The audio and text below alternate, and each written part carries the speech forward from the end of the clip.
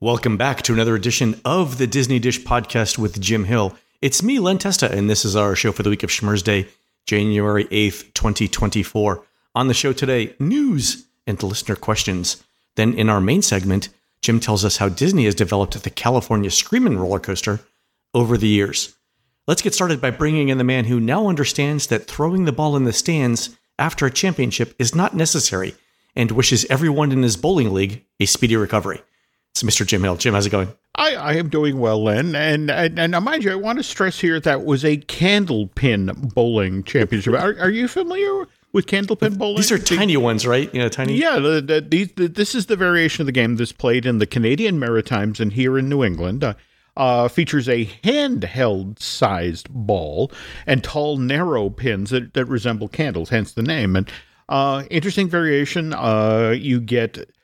when you're playing Candlepin, you get 3 balls per frame and rather than 2. And let me tell you, Len, when the power goes up here during the cold New England months, and by the way, we have a storm coming in this weekend, those candle pins are really hard to get lit. They're all in pieces. Yeah, I typically go through a bunch of cigarette lighters before I can finally get one to fire up. Well, good luck this weekend. It's nice to hear that you've got something to do in case the power goes out. There you go.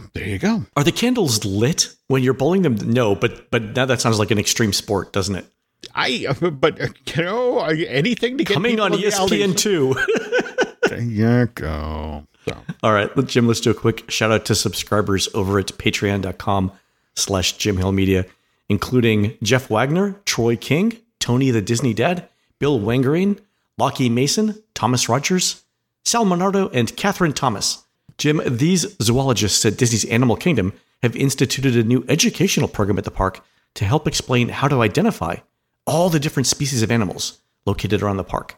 For example, Catherine suggests that if you're in Dinoland near Restaurantosaurus and trying to decide if you're looking at a crocodile or an alligator, just say, "See you later."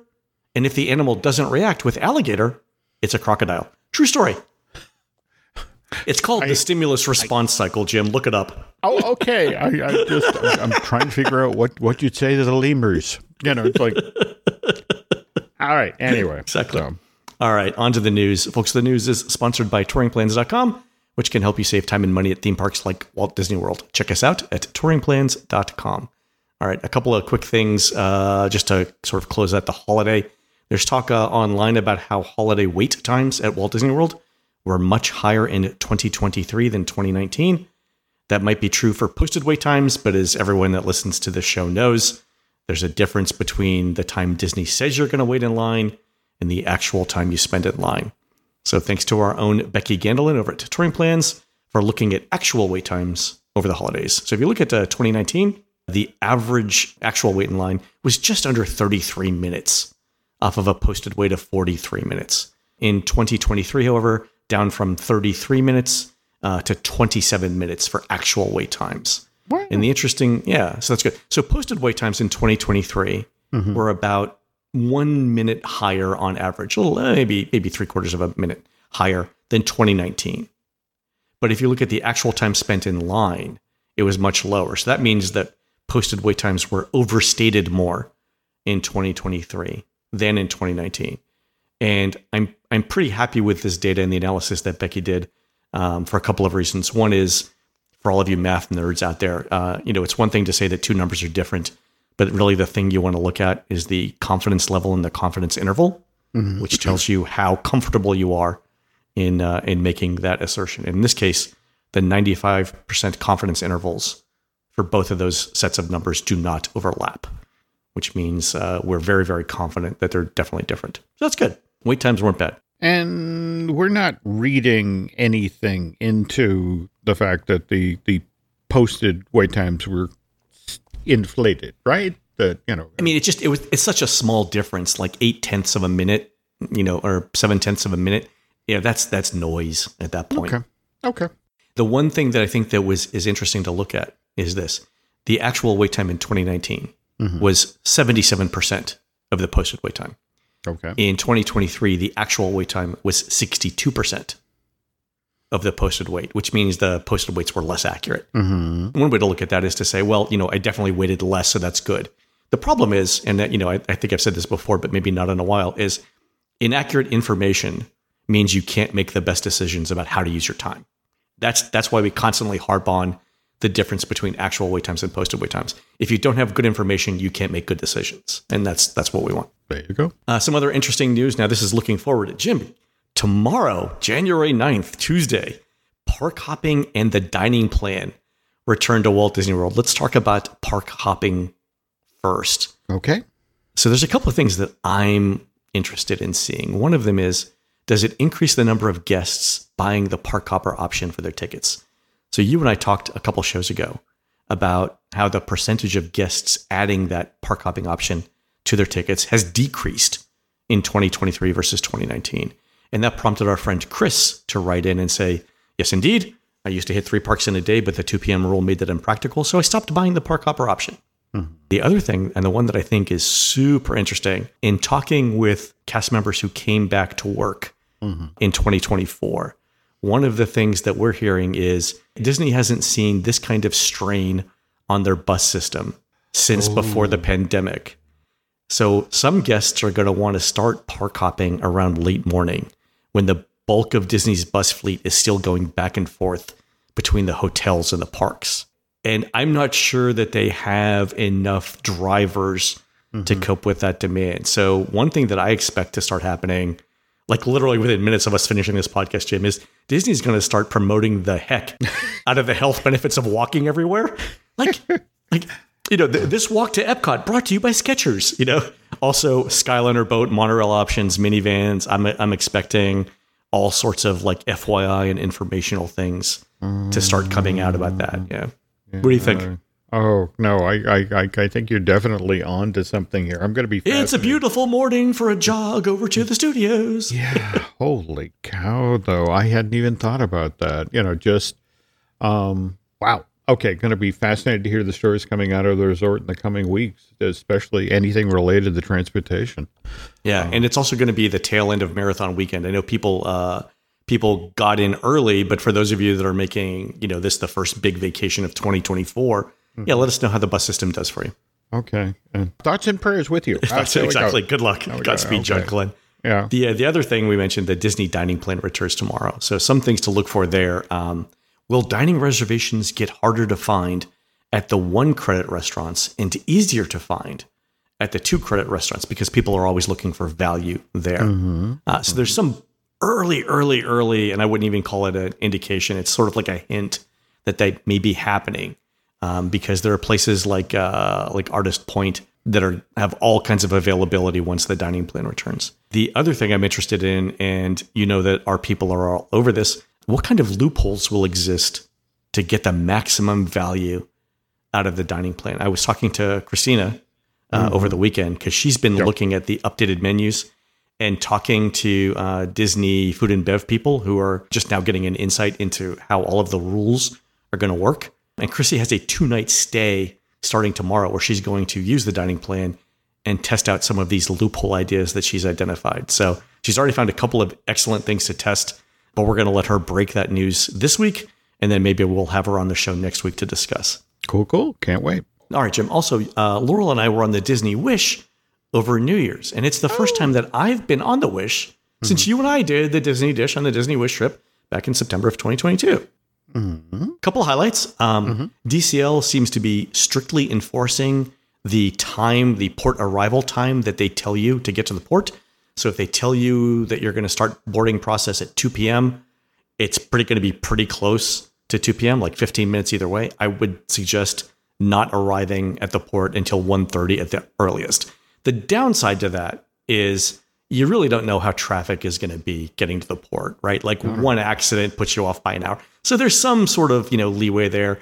I would still suggest getting there early. In worst case scenarios, you're waiting outside under cover, but there's bathrooms and stuff like that. So it's fine. Yep.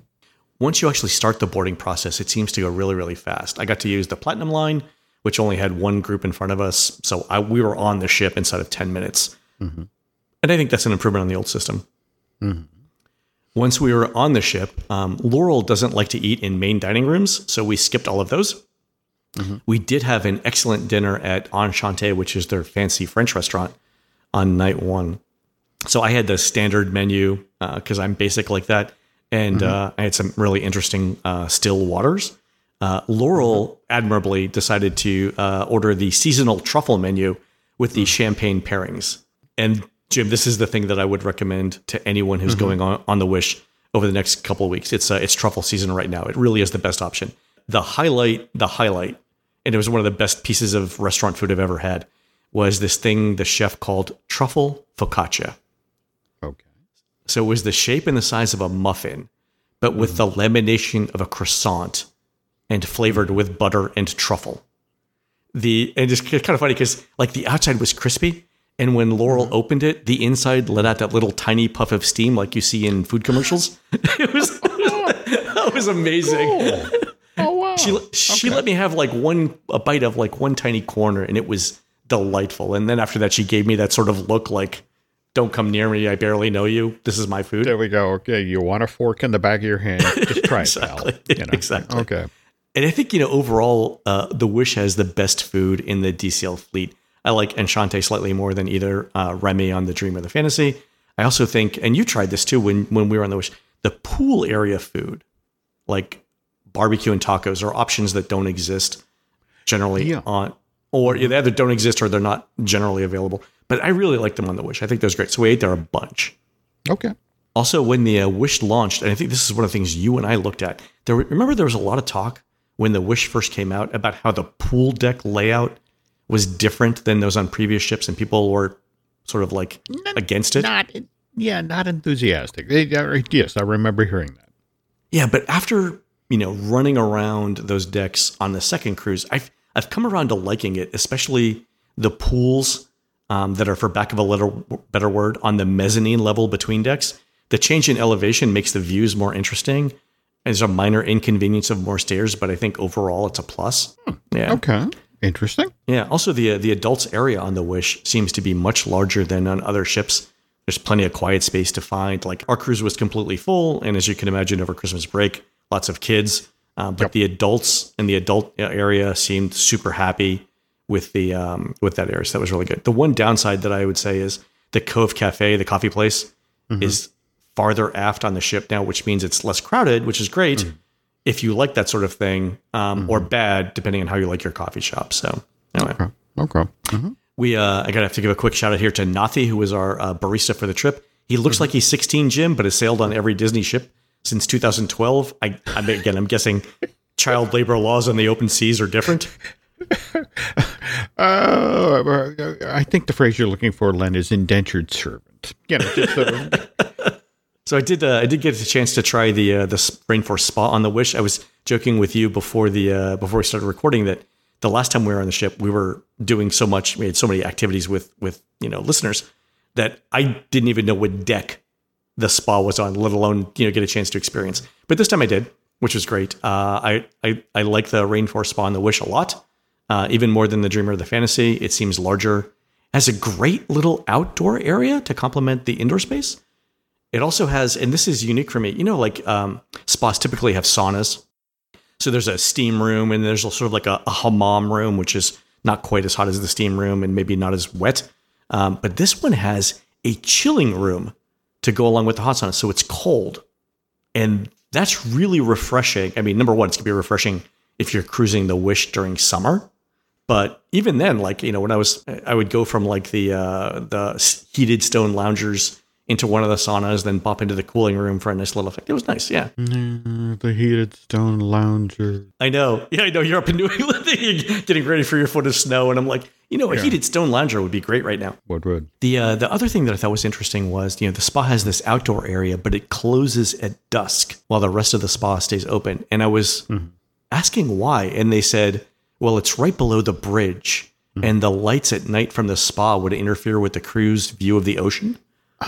Oh, I know. That was really good. Yeah, good. Let's see what else was fun. We tried most of the bars on the ship. I don't think they're as good as on the Dream or the Fantasy. You and I have talked about Hyperspace Lounge. I think it's under-themed. That should have been one of the smash hits of the Wish, and it feels like a Star Wars fan's under budgeted rec room. I mean, it's just right. I don't understand what happened there. it needs more oomph. The skyline concept on the Dream and the Fantasy, I think, is better. It's not as technical or as elaborate, but the theme is way more cohesive and immersive. So I think, as Disney looks forward to the Treasure and the Jungle Cruise bar and the Haunted Mansion bar, I hope they stuff it full of things. And the thing I'm looking for here on a ship is I want Trader Sam's, right? That level of detail and immersion. The only downside of that is no one would leave. Well, so in Hyperspace Lounge, they're limiting people to one drink or 45 minutes, so that's fine. I'll do that. Yeah. That might explain the underwhelming theming. 25 minutes in, you're like, yeah, we can go someplace else. The other group that I have to point out when it comes to bars is the cast members the crew members at the Keg and Compass, which is the sports bar. They jumped into action when the NFL feed on Sunday afternoon cut away just after the 1 p.m. games began. And I happened to be sitting next to the control panel where they were working, and I heard one of the crew members say, "We're not supposed to do this, but I think it'll work." And it worked. And that, my dear friends, is the true spirit of a sailor. We're going to try a half hitch, see what happens. Okay. Yeah. The other theme bars like the Bayou, they're surrounded by pedestrian walkways. And look, when I am enjoying a glass of champagne, I want to be sitting in a soft velvet-covered chair in a pretty room with the melodic sounds of Edith Piaf floating gently by. Like, that's my ideal sort of champagne bar setting. I do not want to see or hear Barry from Kansas City walking by in his short shorts asking his wife where he put his rash cream, okay? Because that's just going to take me out of the moment. And you're not wrong about the Bayou. It literally feels like it's on the runway at O'Hare. There is so much it's traffic. Walkways on both sides. Yeah, it's just not great. Yeah, it's not great. There's I think there's a lot to like on the Wish. I think that hopefully feedback like this gets back to the Imagineers who are designing the next ship, and that we make some adjustments there. So we'll say. Anyway, one last thing. We were on deck 10, or two last things. Sorry, we were on deck 10, which I liked a lot. It was just off the forward elevator banks. It was easy to get to the upper decks, and I think everything else was a quick trip down the stairs. I don't know if I've told you this before, but Laurel's cruise habit is to always use the stairs on the cruise, not the elevators. But I think that even the elevators are too much work, and that a junior cast member should piggyback me to my activities. Well, just a quick note here, because I don't know if you used the elevators during our Disney Dish on the Disney Wish event, but it became, you'd get a couple days in and you'd realize that if you made the mistake of backing up against the control panel for the elevators, it would then set off all the floors. That seems to be fixed. Good. I specifically tried it. Yeah. Okay. And when I say specifically, I mean it inadvertently, but yeah, it didn't work yet. Okay. Yeah. Good to hear. So yeah, the other thing that I did was we ran the 5K at Castaway Cay. I hadn't run this since before the pandemic. You still get medals for finishing. The big difference now, and this is for people who haven't run it in a while, is that it's not a ship organized event. So you show up whenever you want, you run however you want, and then at the end there's a cast member that has medals, and you can ask them one for one at the finish. So okay. Overall, really relaxing trip. I really like the new internet packages that that are not priced by the gigabyte or whatever. So yeah, overall, super relaxing trip. Weather was pretty decent the entire time.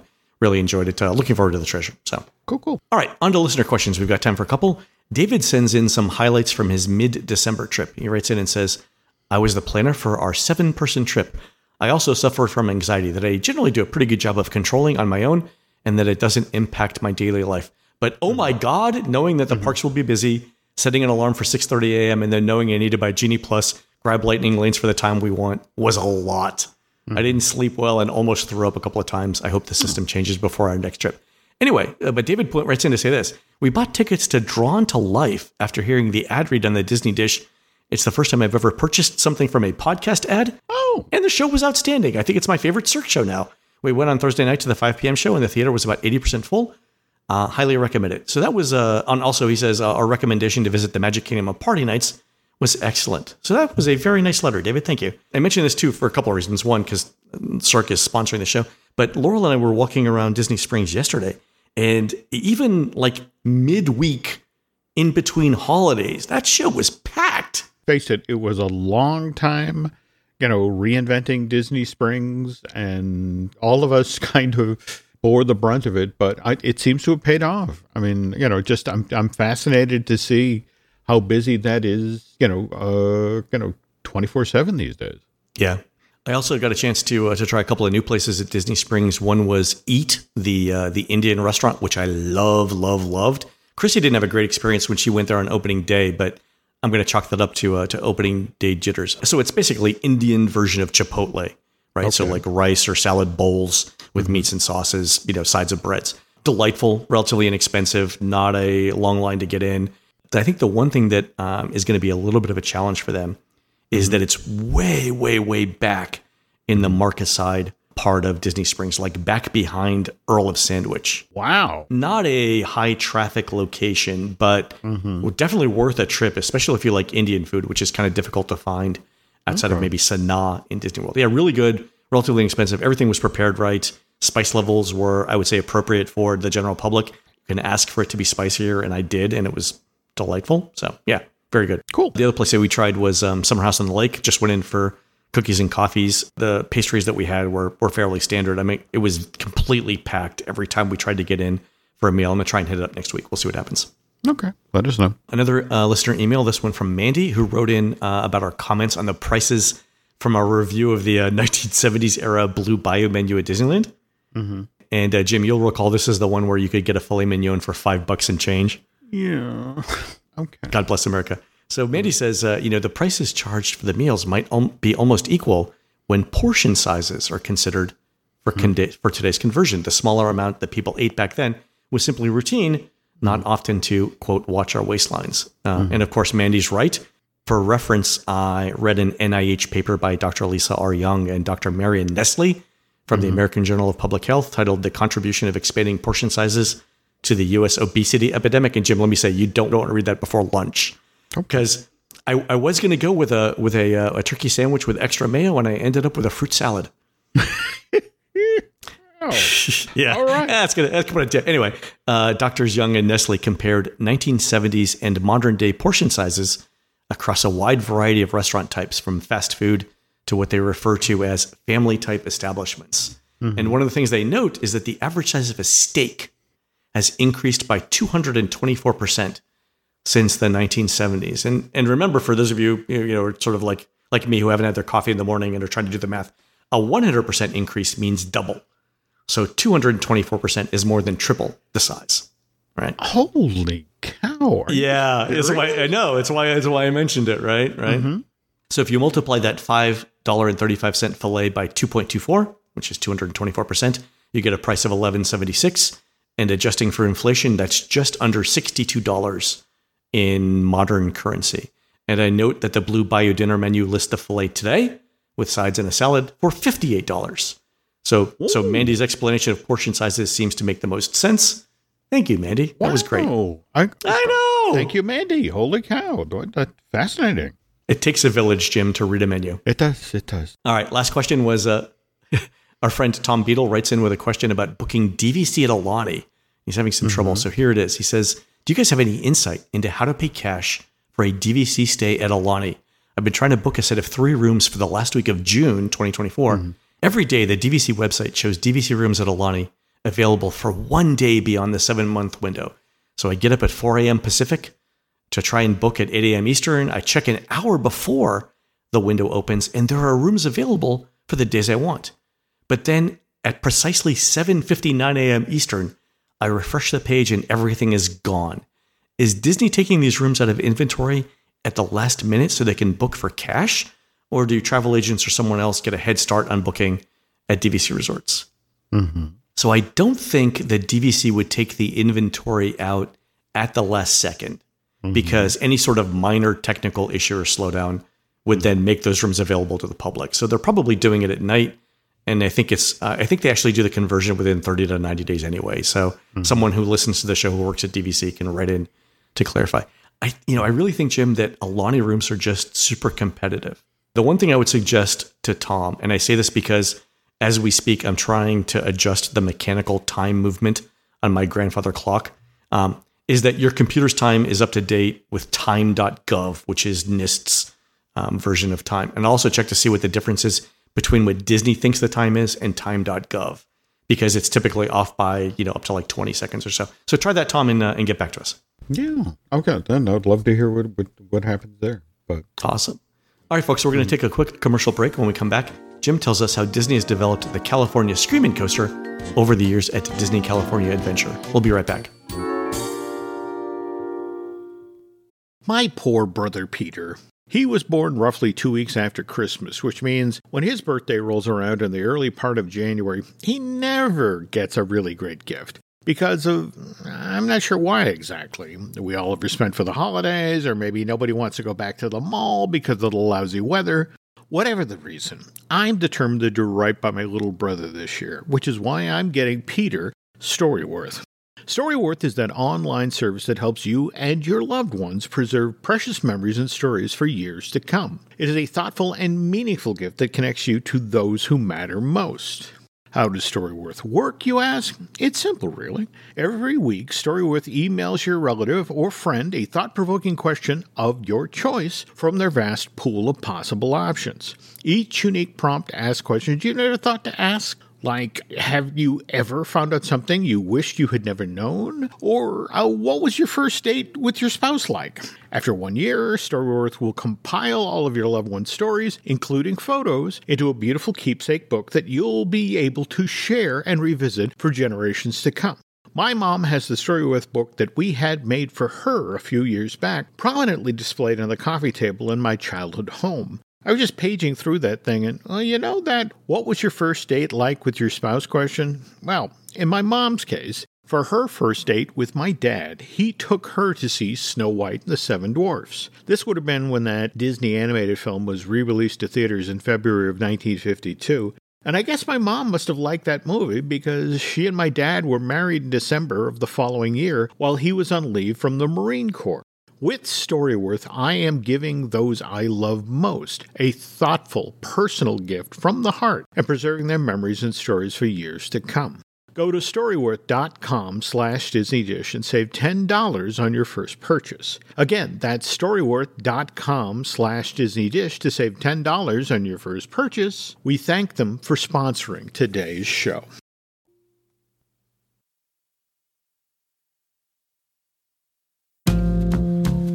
And we're back. All right, Jim, it is January 8th. Yep. And this date has particular significance for parts of Disney California Adventure, right? It does, because it was 6 years ago today in 2018 that California Screaming closed at Paradise Pier at DCA. And this part of Disneyland Resort Second Gate was about to be transformed into Pixar Pier. And a key component of that project was changing California Screaming, which, by the way, Len, when it first opened in February 2001, was the fourth longest coaster in the world, just over 6,000 feet in length. It's now the eighth longest coaster because, faster things have come along. But still, I mean, it's an impressive coaster, and it's a delightfully long ride. It is. And anyway, the goal here was to change California Screaming into the Incredicoaster, which, of course, is themed around the characters and the settings from Brad Bird's Incredibles movies. And by the way, also worth noting here that the Incredicoaster opened at DCA on June 23rd, 2018, which was just 8 days after The Incredibles 2 opened in theaters. Clearly, those people didn't work on Tron. Okay. No. Can we get you guys to work on that Magic Kingdom expansion that's rumored to happen? Okay. Yeah, all right, go. Steady diet of double cappuccinos. So, Anyway, we're not here to talk about the Incredibles movies, although it's worth noting that the first Incredibles movie, directed by Brad Bird, did take home that year's Oscar for Best Animated Feature. But we're here today to talk about how a cutting-edge coaster has always been part of the plans for the Disneyland Resort Second Gate, even when that theme park being built in the Disneyland's old parking lot wasn't supposed to be California Adventure. Really? So every version of the Second Gate in Disneyland had a thrill coaster? It did. And to be specific, we're going to talk a little bit right now about Westcott, the West Coast version of Epcot Center. project was originally announced in May of 1991. It was a $3 billion effort to transform the Disneyland theme park into a destination resort like the one Disney runs in Florida. Very ambitious project. Went through a couple of different iterations, Len, before it was canceled 19 years ago this month. In fact, January 1995. And what was especially interesting is they had a very different take on how to do World Showcase. It wasn't going to be individual countries, but rather regions of the world. So, in fact, if you picture the way you walk into, California Adventure today through Buena Vista Street, you would have entered through the Americas. And then if you proceeded into the park in a clockwise direction, to your left would have been Europe. You would have, if you continued along to the back of the park, there would have been Asia. And then finally, at kind of the 3 to 6 o'clock p.m. on the watch face, you would have had Africa. So the thing I love about this, Jim, is that the idea didn't die, but got implemented in Animal Kingdom 7 years later. It did. Now, if we touch base on the Asia section, the big thrill ride for this area was called Ride the Dragon, which was going to be a coaster. And what's fascinating to me, Len, is that Ride the Coaster was basically going to be built where the Incredicoaster is today, in the southeastern corner of the old Disneyland parking lot. And we know this because back in the summer of 1994, Tony Baxter, as part of a presentation that he gave at the National Fantasy Fan Club's annual convention, Tony, by the way, was the creative lead on Westcott, and Baxter described how the Ride the Dragon coaster would have been close to the Emerald Hotel in Anaheim. And just in case you're wondering, the Emerald Hotel in Anaheim was purchased by the Walt Disney Company in October of 1995, a year and change after Tony spoke at the NFFC. And it's had a number of different names since then. It was the Disneyland Pacific Hotel. It was the Paradise Pier Hotel. And as of January 30th of this year, this 481-room resort will be known as the Pixar Place Hotel. So officially opening tail end of this month. If a piece of lodging property could be in the witness protection program, I think it's this hotel. So what is that? That's like a name change every 6 years. Yeah, but they're hoping this one sticks. All right. Anyway, Ride the Dragon basically occupied the same spot in Westcott where Incredicoaster sits today, which cozies up against a residential neighborhood, which means in order to be a good neighbor, I'm just thinking of you could have like a fire-breathing dragon effect that just mows people's lawns as they go by. There you go. We'll do a little pruning for you while we're at it. But go ahead. Yeah. But again, wanting to be a good neighbor, Disney needed to do some noise mitigation here. So with California Screaming and the Incredicoaster, Disney handled this by adding sound tubes. Those are those big blue things that you zoom through. I want to say there's 3 of them on the coaster today. Yep. They direct the guest screams back into DCA rather than allowing that noise to travel out of the park and into the residential neighborhood. So they were picking tubes over like walls, I guess, because walls would have to been super high. Well, the interesting thing about the noise tubes is you can shape them and direct them in such a way that they send the screams back into the park itself rather than traveling outside of the park and again disrupting the neighborhood. But that's actually a cool effect for both the guests around the ride and people on the ride, right? Because it amplifies the excitement sensation while you're on the ride, and it actually draws people towards the attraction. Well, now speaking of people inside the park and attracting your attention.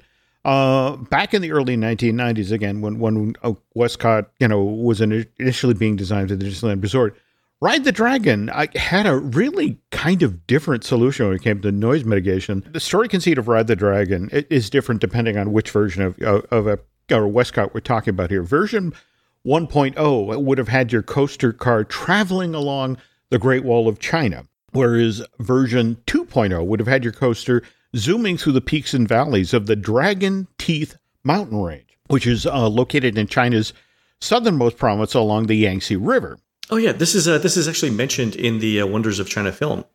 Yeah, there we go. Okay, so your ride vehicle was supposed to be modeled after a traditional Chinese parade dragon, the ones you see at seasonal festivals and celebrations like Chinese New Year. And those have that red silk fabric component. Oh, so it'd be like partially covered? Well, yeah, but here's where it gets fascinating. Okay. At the point where the Ride the Dragon would have gotten high enough in the air, so that guests would have been able to see the Emerald Hotel across the way, again, Pixar Place Hotel, and then the screams of the guests at that height would have potentially traveled into the residential neighborhood. This is where the red fabric was supposed to have basically flown over the guest compartment and completely enclose you for a moment. In fact, Tony described it sort of like the wormhole effect from Star Trek: The Motion Picture. And but if you were on the ground looking up at the coaster, what you would have then seen at that time is like, that looks exactly like a Chinese dragon in a parade. Just sort of, that full length body and the head. At the front. Yeah. No, it would have been. That's kind of a great idea. I mean, it was. Yeah, really interesting idea for a ride concept. Okay. Yeah, but again, interesting idea. Didn't get built because Westcott, again, got canceled January of 1995, and development of California Adventure begins in earnest August of that same year, 1995. DCA doesn't officially get announced till July 17th of the following year, Disneyland's 41st birthday, and this version is a $1.4 billion project versus the $3 billion Westcott. But at the same time, because Disney didn't want to waste all of the survey work that had been done previously for Ride the Dragon, California Screaming, which, by the way, for a while then was known as Wipeout, was basically built in the same spot. Now, in this case, the conceit for this part of the second gate of for Disneyland celebrates a very specific time for the California amusement piers, the 1920s. Right after a lot of these places were built and were brand spanking new, rather than the 30s. Again, a theme park devoted to the Great Depression. Hooverville. There we go. Welcome to Hooverville. Yeah. So now Tim Delaney was put in part of Paradise Pier. And he sat down with Pat Doyle, who was a principal mechanical engineer at WDI, and they talked specifics about this coaster. They wanted it to fit the design aesthetics of this side of the park. So it needed to look like a classic wooden coaster, but obviously to please coaster fans as well as thrill ride junkies, needed to be a steel coaster. Yeah. Have we ever talked about the ride experience differences between an old wooden coaster and a modern steel coaster? Because I've been on older wooden coasters, like in Europe and stuff. And it might be great when you're a kid, but as soon as you start having a favorite pair of shoes, Jim, you're at the age where you should not be riding old wooden roller coasters because it'll shake your fillings loose from your teeth. Well, it's so interesting you say this. Just this past summer, Nancy and I went to Dorney Park here, and oh my God, they have one of the oldest, the longest operating wooden coasters in the country, and what you describe to a T. I mean, I know my kidneys change places. Just from the rattling. All right, you go left, I'll go right. I went on a Wild Mouse in Blackpool one time, an old wooden roller coaster, which is basically you're in a wooden bathtub. I'm not exaggerating. That goes around on a track, but the track doesn't tilt, so you don't bank into the turns. You just get slammed into the side. And I got out of the end of this, and I actually thought to myself, like, will I ever be able to stand up straight again? Like, it was like, I'm going to walk around like a stooped man here. Anyway. All right. Anyway, go ahead. All right. So, but again, has to be a modern coaster. Has to be modern. So I have a quote here.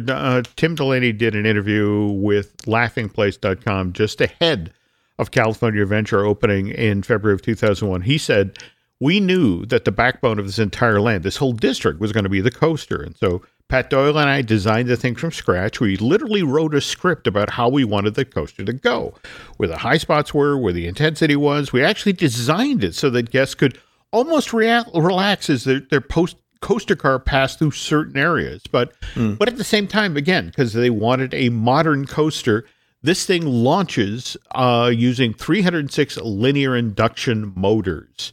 Wow. And so, I mean, again, from your time in the UK visiting the parks over there that, again, you're on a wooden coaster, you get that clack, clack, clack, clack as you go up the load hill, whereas with California Screaming, you go from 0 to 55 miles an hour in just 4 seconds. You are, it's a launch coaster. Yeah. That's it, exactly. You are suddenly 12 stories up and then sent straight down a 108-foot long drop at 50 degrees. It sounds like the beginning of a really fun math problem. It's a 108-foot drop. It's at a 50-degree angle. And how long do you fill your adult diaper? Anyway, so, exactly. All right. Now, the other thing that Delaney and Doyle wanted California to do different than any other Disney coaster is they wanted it to stop outside. Now, albeit briefly, so that the people who were passing by as they walked along the boardwalk could look down at the people, on California Street, see their faces just before they would then launch at 55 miles an hour. Is this an example of the solving the Chinese grandmother problem? Those of you who are familiar with the term, over on Patreon, we're doing a series with Imagineer Jim Scholl, who helped design, the parks. And one of the things that he said is when you're designing a ride, you have to give guests some indication of the experience they're in for. And Disney learned this the hard way when they opened up Space Mountain in China, because multi-generational families would go in, mom, dad, kids, grandparents, and not knowing what Space Mountain was. And grandma would get on the ride, because at the loading station, you see that it's a slow moving ride. And then grandma would be launched into space coming out, grandpa's clutching his heart and whatnot. And so, that's a problem, right? So you have to explain to people what they're getting themselves into. Well, and the other aspect, I think, what was really fun about California Screaming is if you're on the coaster and you're sitting on the right side and you're looking at what you're about to be launched into, you'd suddenly get distracted because you were getting hit with water. From the lagoon, was there a wave machine? There was actually a wave machine. Okay. They in fact, a rather sophisticated one that there was a 3.5 acre Paradise Bay. What is it? 1.5 million gallon. But they would actually take the wind that was going on at the time into account and create the equivalent of surf. And because it's a relatively open space. Yeah, the amount of wind that would affect the surface is not insubstantial. Yeah. By the way, Jim, do you think that here's an idea that I just had. I think that internally Disney should call every wave machine that it creates from now on the Nunes 3000. I heartily reinforce that recommendation.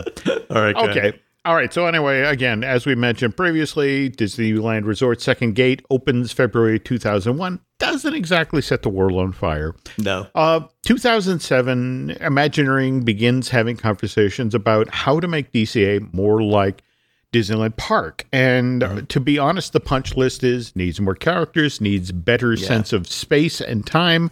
So they begin to develop a Disney character-based overlay for this particular attraction at California Adventure. I want to stress here, not the Incredibles, but rather the Disney villains. And okay, now those of you who got into the Blue Sky Cellar at DCA, which was sort of the preview center for DCA 2.0, there was art on display there for a very short amount of time. That sort of gave a window into what Disney was thinking of doing with the Disney Villains coaster. And again, as Lynn just mentioned, Jim Scholl, who we're working with on the Disney Unpacked project, he, thanks to him for filling in some of the holes here. But okay, so picture this. You go to enter Paradise Pier, which, by the way, for this iteration, has been renamed the Bayside Boardwalk. And you're on that bridge that's just to the left of DCA's old Pacific Wharf area, the area sort of like the main way to walk in. Yeah, there we go. Just next now to what's now San Francisco, and to your right is the restaurant that once upon a time was Avalon Cove, then Ariel's Grotto, and now the Lamplighter Lounge. And Directly in front of you, Len, is a giant stylized head of Ursula the Sea Witch from The Little Mermaid. I'm in. 100%. I'm in. Well, no, it gets better. She's flanked by stylized versions of her tentacles, and the only way in to this part of the park is you have to walk into Ursula's mouth. So take my money now, Jim. Take my money now. Okay.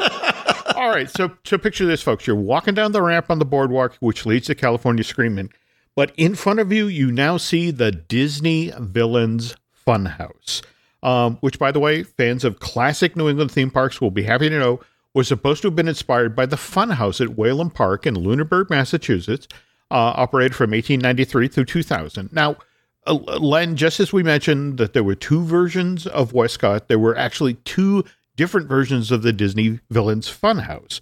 Now, one version would have been a standalone attraction in and of itself, while the other version of the Disney Villains Funhouse would have served just as the queue space for the Reese-themed California Adventure, and which now has been turned into a celebration of the Disney villains. Now, previously in today's show, we've talked about those sound tubes, the things that were used for noise mitigation to prevent, screams leaking into the residential area.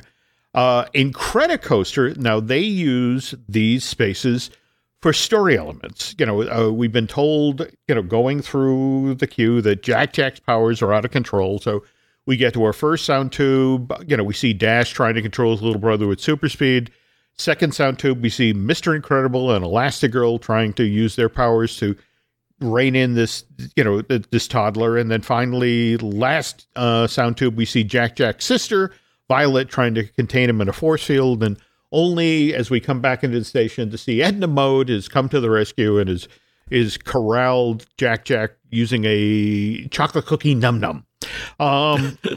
Where when California Screamin' was supposed to be Disney Villains themed, those three Scream tunnels, Len, were supposed to be decorated in a way. Well, first of all, you were going to launch when again, your Bayside at, along Paradise Beach, you launch into the mouth of Maleficent as the dragon from Sleeping Beauty. All right. Wow. All right. Further on the same attraction, you encounter another sound tube, only now it's Jafar as the giant cobra from Aladdin.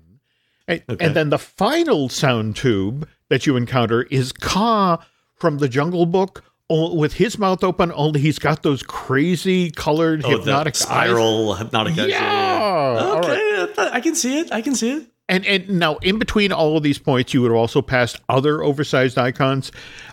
Keying off of the Disney villains, there would have been a giant hook at one point representing Captain Hook from Peter Pan. Likewise, in one of the turnarounds, you would have had a giant poison apple sitting there representing the evil queen from Snow White and the Seven Dwarfs. And by the way, fun fact, folks, if you visit One Man's Dream, the exhibit at Disney's Hollywood studio, the Walt Disney World Resort today, and you go to check out the model of Paradise Pier 2.0 that's on display there, take a close look at the coaster cars that are on the track. They're painted purple. And that's because they were painted that color when the Disney Villains coaster idea was presented to Disney management back in early 2008. So the idea changed, but they didn't go back and repaint the marble coasters. That's awesome. That's all right. That's kind of great. It shows how the idea evolved. I love it. Sounds like a great idea. Why wasn't it done? Look, hard reality. Company was going to spend $1.1 billion for the redo of DCA, and that amount of money, as big as it was, could only go so far.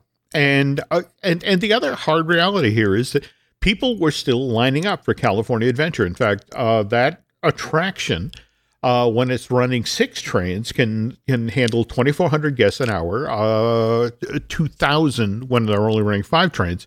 And while a Disney villain-themed overlay would have made the attraction better, obviously, wasn't necessary. I mean, it wasn't gonna. People were still lining up. You're not going to change the number of people who can ride the ride or its appeal to a wider audience, right? Yeah. So the money's better spent somewhere else. And also worth noting here that the same thing happened with Grizzly River Run. The Imagineers originally wanted to upgrade that attraction as well. They were going to put all sorts of animatronics along the riverbanks, with the idea that this DCA attraction would then become the next generation of Disneyland's Mine Train Through Nature's Wonderland. And but here's the thing, Len. People were already lining up, especially during the hot summer months, to go on Grizzly River Run. And so and with that 1.1 billion only able to go so far, they made the decision that that money would be much better spent on Cars Land and redoing the entrance, putting in Buena Vista Street. I understand the idea, and I agree with it in this specific case. The one thing I would say is this: when was the last time you went on Grizzly River Run? Yeah, no. Yeah, we don't go on it because it's not repeatable, and I think Disney, if Disney upgraded it somehow, you would draw more people back into it. It's just not a repeatable ride the way it is right now. And you and I tend to visit during winter anyway, when it's either closed or it's super cold and there's no point in going. I still think there's some added value to be obtained there with not a terrible amount of money. It's interesting that you note that, because remember, DCA 2.0 opens June of 2012 after 5 years of work.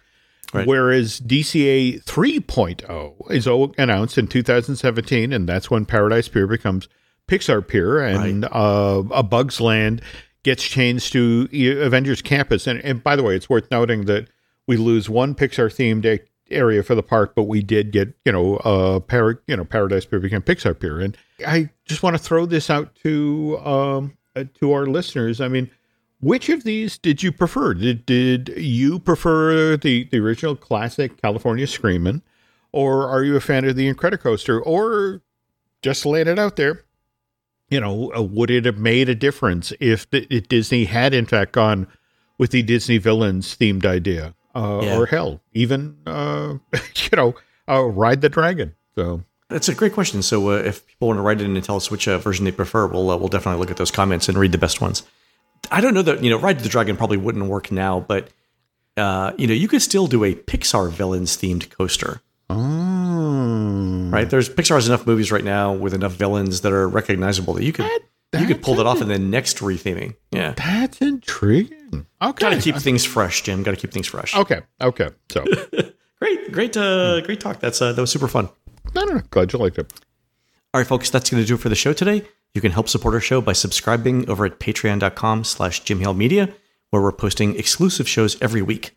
Last week's show had Disney Imagineer Jim Schul answering your questions. Check it out at patreon.com/JimHaleMedia. On next week's show, Jim tells us how Space Mountain became Ghost Galaxy and other themes with Imagineer Jim Schul. You can find more of Jim at JimHaleMedia.com and more of me, Len, at TouringPlans.com. We're produced spectacularly by Eric Hersey, whose Sundance Film Festival documentary, Saving Matt Damon, which chronicles what it'd really take to rescue Matt Damon in Saving Private Ryan, The Martian, and Interstellar, premieres next Thursday, January 18th, at the Prospector Square Theater, that's on Sidewinder Drive, in beautiful downtown Park City, Utah. While Eric's doing that, please go into iTunes and rate our show and tell us what you'd like to hear next. For Jim, this is Len. We'll see you on the next show.